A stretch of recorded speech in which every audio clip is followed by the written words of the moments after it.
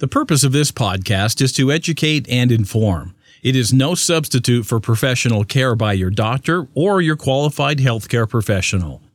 Never disregard or delay professional medical advice because of something you've heard on this podcast or in any linked material. Guests who speak on this podcast express their own opinions, experience, and conclusions. Dr. Shirley neither endorses nor opposes any particular opinion discussed on this podcast. The views expressed on this podcast have no relation to those of any academic, hospital, practice, institution, or other entity with which Dr. Shirley may be affiliated. Welcome to Forever Fab, the podcast on fashion, the art of living, and all things beauty. This podcast is curated by Dr. Shirley Madeir, MD, as the definitive source of holistic wellness through beauty.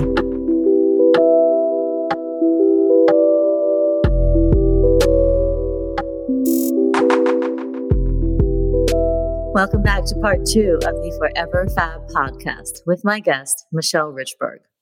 Michelle. So, a few more questions about, like financial wellness and savviness. What would you say is more important and may potentially provide more leverage? Either saving part of your salary or sort of taking a chunk off the top, or having a side hustle to fund your savings plan. Ooh. Now, this, I ask you this because I know you have a history of having just busted your bum, right? You worked 3 jobs while you were doing other things. So if someone is trying to think, okay, shoot, I have this paycheck, but it really isn't enough, but I'm going to be disciplined. I'm not going to have Starbucks every week, and I'm just going to shave off the top of that. Or should they just be like, look, that's my paycheck. It's already dedicated. It's already pretty tight. Let me try to find a side hustle or something else, or a second job or a third job. What do you think? So I lived that, right? Yes. And the world of Michelle Richburg, which I know is not the answer you want to hear, I'm going to say do both. Ooh. Because I lived that. Mm-hmm. So a little short background is that I'm a single mom. And my son, who was 5 months from being 28. Yes. Woo. Wow. Congrats. Yeah. I can't even, that's why I just said I can't even believe it was a struggle raising him, right? So it took a community, as they say. And when I say that, I mean, I picking him up after school, yes, football practice. He was a child performer, so he had auditions. Right? So all of those things also cost money. Yes. Along with the physical part, yeah, of getting to and fro. And I am working in a bank. Yeah. Right? Yeah. And he went to private school. Right? And I say these things because people, again, friends, family, those afar, whatever, foes, they're like, oh, you live a fabulous life. Oh, and I'm like, if you only knew, and a lot of people do, how hard I worked, yeah, back then, yeah, and now, of course, but to do what I needed to do for my son. Yeah. Right. So yeah. Adrian was my motivation. Mm-hmm. I wanted Adrian to have the best education possible. He was a young Black boy that I was trying to raise into the best Black man possible. So I needed his environment to be everything that I thought was going to make up for that, because his father was not in the house. Right. Right. And right. So we have church, we have, like I said, Harlem School of the Arts, we have athletics, we have, families, so we have a whole bunch of things. Yes. So what I thought as his mom was necessary for him to be who he is today. And I have to say, he's a pretty incredible human. I'm sure he is. So with that being said, when I was working in the bank, I had a side hustle. Okay. So Richburg started as a side hustle. So that's funny that you asked that question, because I actually started off by just doing organization for people. Right? It doesn't look like it, but I'm very organized. I love that. I know where everything is. I am very OCD. And you just have a system, right? I have a system. And again, this is a trait that I've been my whole life. You know, when you don't recognize things until you're grown, but I've been that way from my closet to my make, everything. Yeah. So it first started out where I would, again, go, open up mail for people. Yep. I would go open up their mail, sort it, shred it, leave it there because most times they weren't home. Leave it there for, when a kid, just what you need. These are your bills, right? Basically. And this is junk mail. And this is, I don't know what this is. So that's how it started. Then it turned into bookkeeping. Wow. Because I was approached like, oh, Michelle, I fired my business manager. I fired my account. Can you do my books? And I was like, what? And then, I was a banker. So that's right. So you have the background. Debits, right? So I didn't know accounting or bookkeeping, but I know credits and debits. I know whatever. So I took a QuickBooks class. And then I reached out to, again, a business manager at the time. And she was a client. And I told her, what my opportunity was. And did she mind spending some time teaching me? Wow. And I used to go to the office on the weekends. I don't know. I did it for a few months and she taught me. So then I learned the bookkeeping skill. So then I was a bookkeeper and I don't know. I used to, open up and organize people's mail. And that's how, and it was a side hustle. And that's how my first business management client, which I think you said in the introduction, was Shine. Yes. The rapper, Shine. He's now honorable. He's running for Prime Minister of Belize. What? Yes.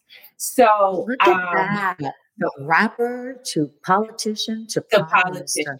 So he was my, and I just have to. Right. So he is the Honorable Shine Barrow. He's the leader of opposition, House of Representatives of Belize. That is what he is doing right now. So he was my first business management client. For what everybody, I'm sure, everybody knows that, when he got arrested and it was the episode in the club with Puff and Jennifer Lopez in the car. So, right. He was there. Yeah. Part of that situation, that melee. And lo and behold, Prime Minister. Prime Minister. Hey. He is the most amazing person ever. The sweetest person. He's just amazing. So, when all of that happened, he was a client and he said to me, he called me Shelly. And most people call me, they call me my name, but a lot of people call me Shell. He called me Shelly. That's what he called. And he said, Shelly, you got to be my business manager. You got to, and what? And I was like, I got to what? Because I was his banker. So I'm a banker. I'm corporate. I'm thinking compliance. I'm thinking interest. I started sweating just when he told me. Yeah. And it was quick phone calls, and he just told me what needed to happen. And the bottom line was, you got to take care of my family, and I don't trust anybody but you. Wow. So figure it out. Yeah. That's right. So, and you figured it out. I figured it out. And he was the first bit. And this is like 23 years ago. Before Richburg Enterprises.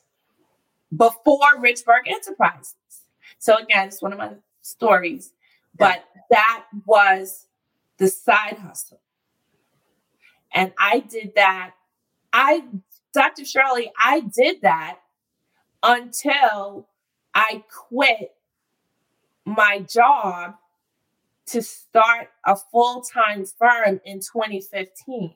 Because when I was Wendy Williams' business manager, I was still working. Wow. So even that Wendy Williams was a side not hustle. long ago. So my long answer is do both. I was a single mother. Yeah. Right. So I figured it out. Now, obviously, everyone's circumstances are different. It's isolated to your circumstance. But my advice would be, if you need to do that and you need to earn extra income, especially now with social media and everything being online, there's so many things that you could do remotely, whether it's, writing, or you're a content creator, or you're a billing specialist, or whatever. I would say that you have to make the sacrifice, take the time, be tired, and do both. Got it. How do you define wealth? Wealth is, to me, I define wealth by peace that surpasses all understanding. Ooh, I'm going to write that down. Peace that surpasses all understanding. You know what? That kind of gives a spiritual sort of vibe to wealth, which a lot of people don't really see it that way, but I really like it. I'm quoting you on that too, Ms. Richburg. And by the way, I've been resisting this for the entire podcast. I mean, how appropriate is your name? Richburg. Like the town of Rich, okay? Like the center of Rich, like the epicenter of all that is rich. Richburg. So you are exactly where you should be. You have a son. You said he's 28, is it? He's 27. He'll be 28 in December. He'll be 28 in December, a few months away. So generational wealth. How did you start planning for it as soon as he was born? Or is this something that you feel that even preceded you with your grandmother having been so financially savvy and instilling in you these ideas and these, concepts for you to be successful and be a wealthy woman? How are you creating generational wealth that not only your son will be free, but his children and maybe his grandchildren? How do we even start? That's a good question. So, and that's what obviously my grandmother intended for me, right? Yeah. And my dad. So my grandmother, I like to clarify, my grandparents that raised me were my father's parents. Okay. And as many know, my father passed away of COVID in the very beginning. I'm sorry. Thank you. So he didn't get the memo either, by the way. So that's why he was very intentional with me. He was a young man growing up in the 60s. So you know what that was. Yeah. So yes, free love, free everything else, and forget the cost. It's free. It's free.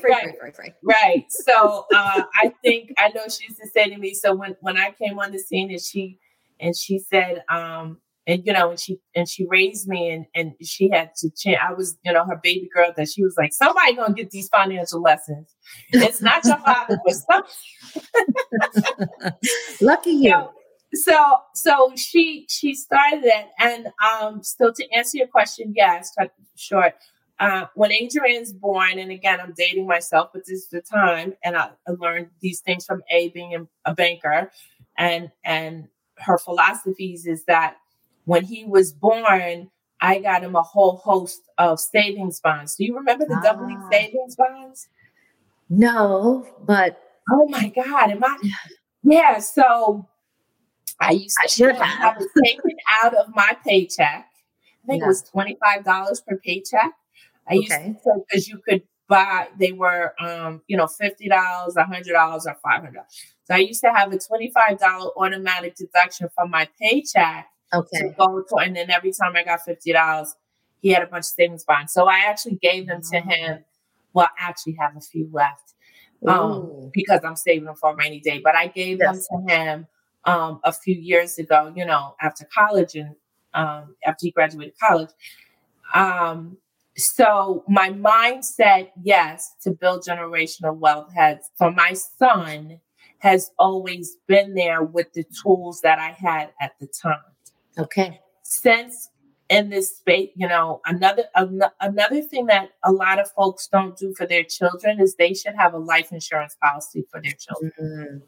It's very important. You never want to think that nowhere am I putting any of that in the universe. Yeah, it's part of the financial preparation that you should do.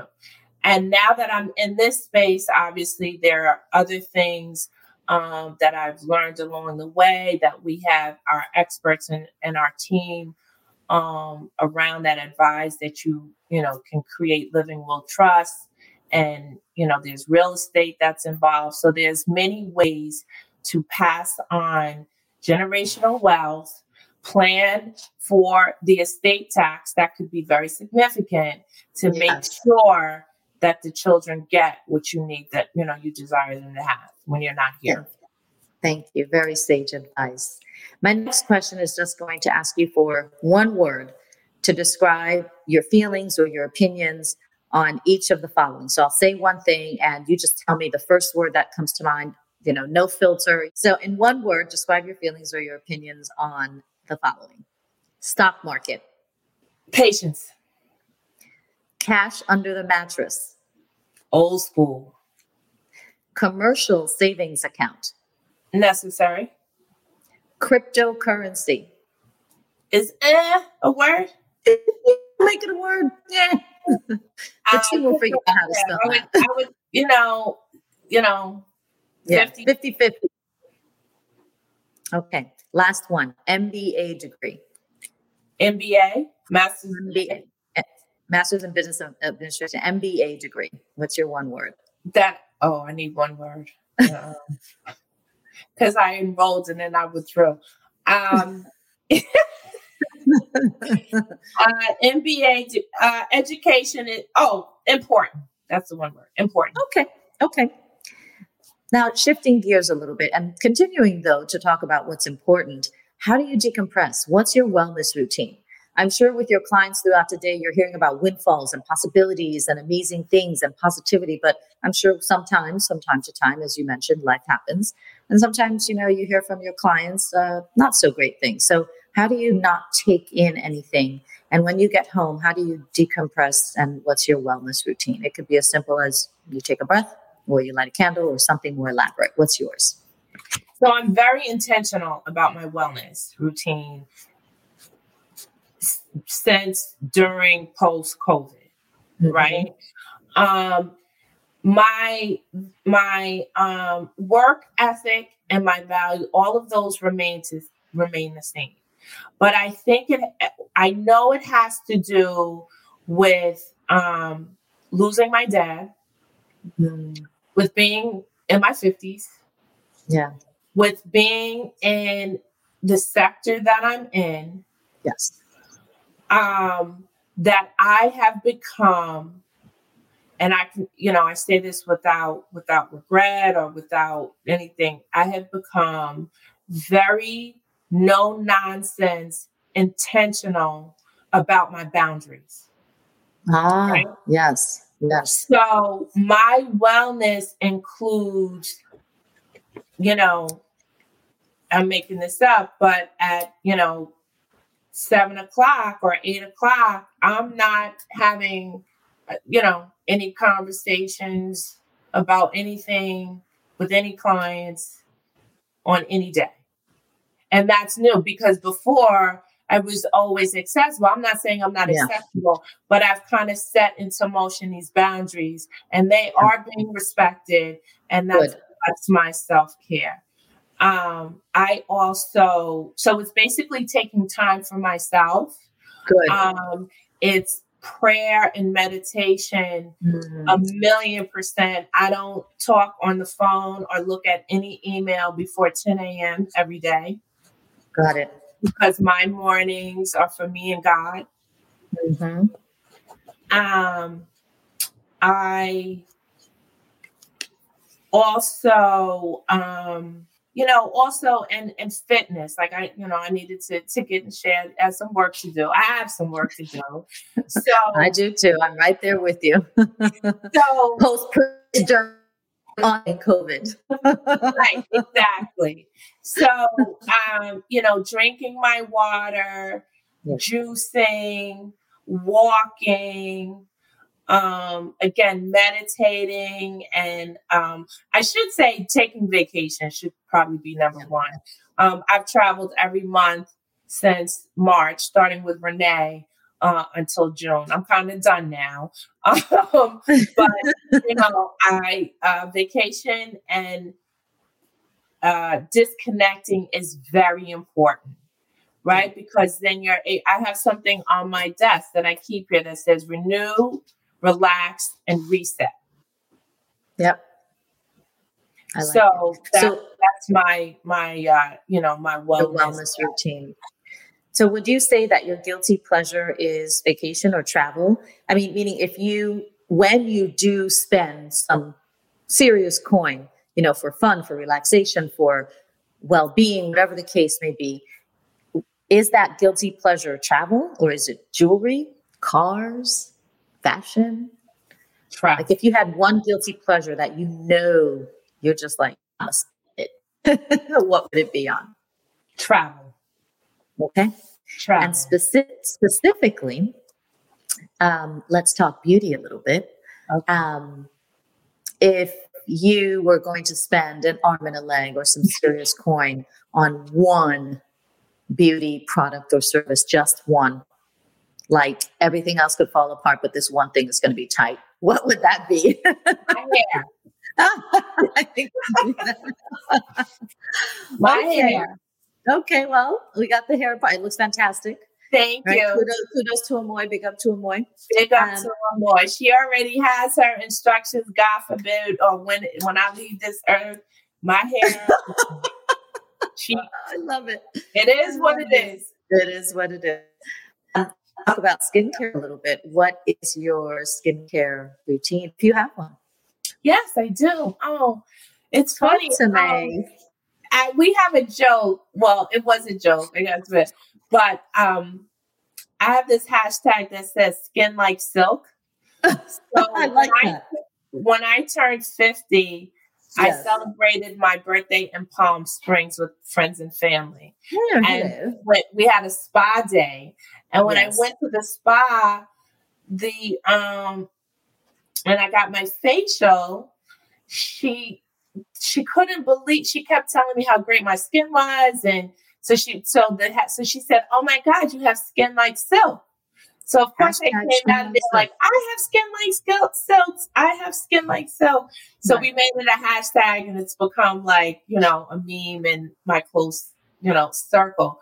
But I'm grateful for. I do have a routine. I use Dr. Gross, and I receive facials regularly. And I drink, Nacker said, now I'm drinking a lot of water, more because I wasn't a water drinker. I was a person that would only drink water in the summertime. I know that's sense, but I know it sounds crazy. But I didn't. But now, I drink at least a gallon of water a day, which I don't think is enough, but I had I worked my way up to that. Yes, it does take time to work up to it. But congratulations on a couple of things, having a beauty routine and then, drinking a gallon of water a day. I always like to say, hydration is the second rule of beauty. So you're on it, Michelle. I was going to say, well, what would be your recommendations? But yes, so that's my mini, beauty routine. I like it. It doesn't sound mini at all. And it sounds as if you do lead a fabulous life. So that brings us to our last question. I can't believe this is over for now. When your second book comes out, we'll have you back. Oh, thank you. Thank you. I put it out there in the universe. I was going to say, you're putting it in the universe. That's twice now. So that's right. It's going to happen, right, guys? It will happen. So Ms. Michelle Richburg, this is the Fab 5 question. So what are your top 5 recommendations for living a fabulous life? And I'll let you define fabulous, whether that's financially free, fabulous in general, beautiful, healthy. What are your top 5 recommendations for living a fabulous life? I'll write them down. The first one is, and it's probably, I don't know if it's an answer, but ever since I saw Oprah and she changed my life, yes, ma'am. Literally, I quit my job 6 months later. My number one is live your best life now.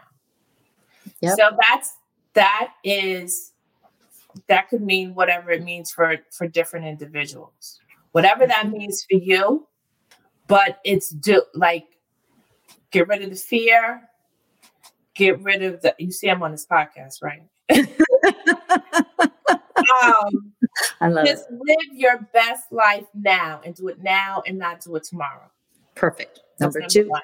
Number two is be kind, help people, have fun, smile. Yes, I like that. Number three. Number three is don't sweat the small stuff. Yes. Number four.